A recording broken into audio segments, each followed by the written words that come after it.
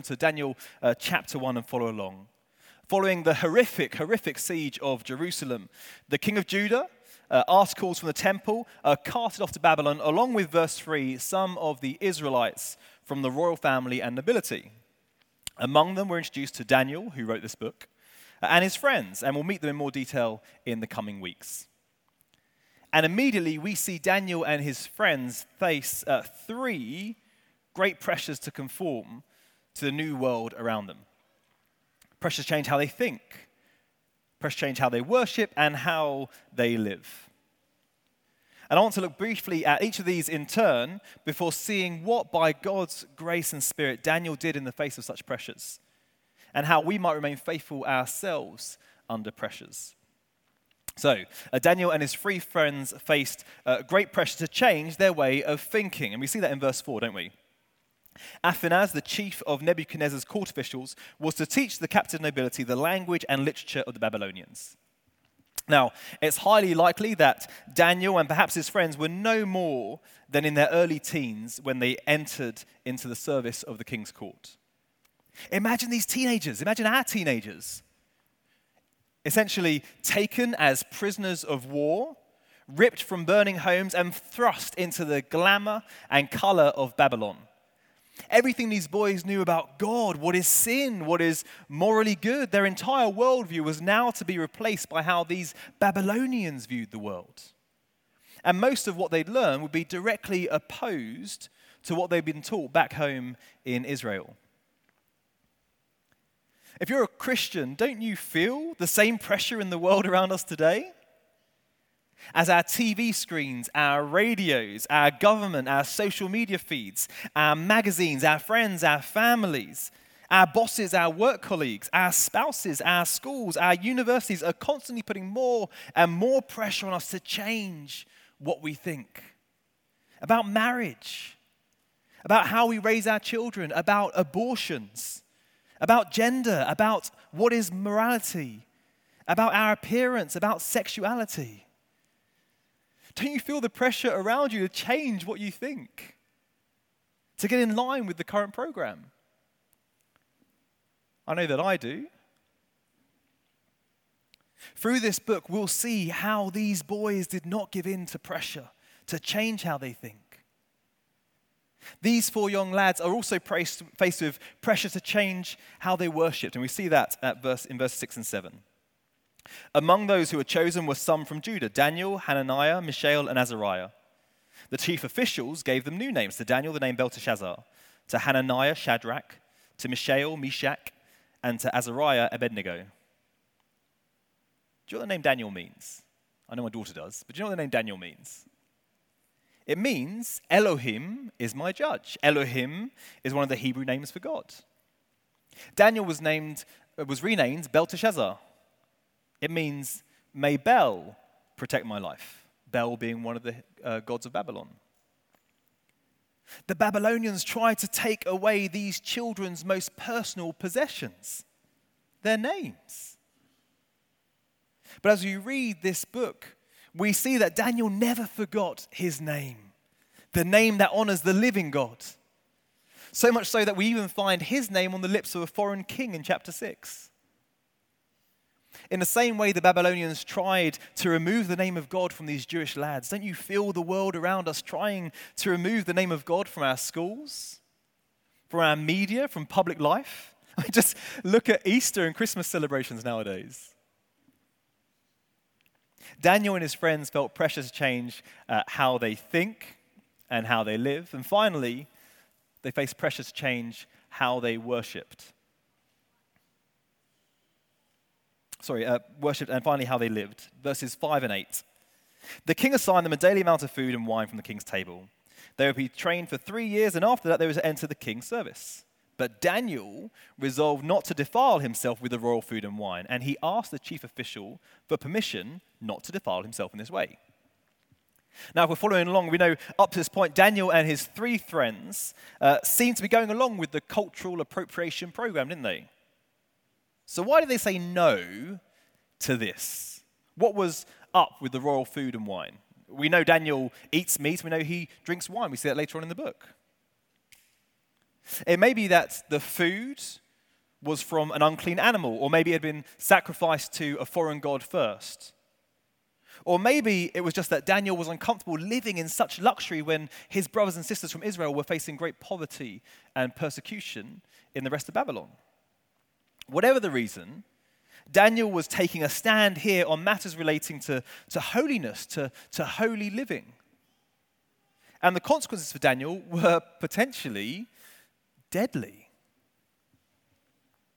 So in the face of pressure like Daniel faced to change how we think, how we worship, how we live, how do we remain faithful to our Lord?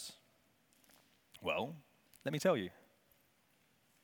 Daniel remained faithful because before troubles hit him, he had an intimate relationship with his God. He loved the Lord, as we'll see later on in the book. His desire was to live for and honor God, to put God first before everything. And this relationship meant that whatever happened, Daniel trusted his Lord. Paul writes in his first letter to the Corinthian church in chapter 10, verse 13, "No temptation has overcome you except what is common to mankind. And God is faithful. He will not let you be tempted beyond what you can bear. But when you are tempted, he will provide a way out so that you can endure it." The Bible is so honest about this. Brothers and sisters, we will face temptations. To lie on a tax return, or to or for a boss, or to our children, or our spouse, or our friends. To cheat in business, to cheat in exams, in our relationships, to break God's good and perfect commands regarding sex, love, neighbors, fairness, justice, care for the poor, storing up treasures on earth, and in so many other ways. God knows that we will be tempted, just like Daniel and his friends were. And the lie we tell ourselves in those moments is that the consequences are less severe for us, that our lives aren't on the line like they were for Daniel. When actually, according to the Bible, our very souls might be if we continue to act in accordance with our sinful desires. We will be tempted, but when we are, God has promised two things in this passage. Firstly, we'll not be tempted beyond what we can bear. And secondly, he will provide a way out. Two promises. And as the passage reminds us, God is faithful. We can trust in his promises. You see, we always have a choice. Sometimes we look at the options and we say, I have no choice. This could mean the end of my job, the end of my marriage, the breakup of my family, losing my house, losing my friends, damaging to my health, harming my children's education. Yes. The right choice might very well have these consequences, like Daniel's choice could mean death. That doesn't stop it being the right choice.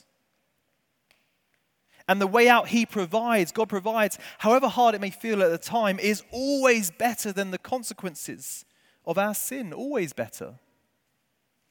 And his Spirit within you will strengthen you in following his ways. Do you remember how Jesus was tempted? When he was sent into the desert by the Holy Spirit to be tempted by Satan, so Matthew tells us in chapter 4 of his biography. When Jesus was at his weakest and most vulnerable point, when he had the kind of debilitating, excruciating hunger that comes after 40 days and nights of no food. At that point, then in his weakest moment, the devil chose to strike. But rather than give in to the lies of the devil, rather than take the easy way out, God provided Jesus with a way to endure through temptation. Do you know how? Through God's word. The words of God were so nourishing to Jesus that they were like a SAS emergency ration pack in his moments of greatest need.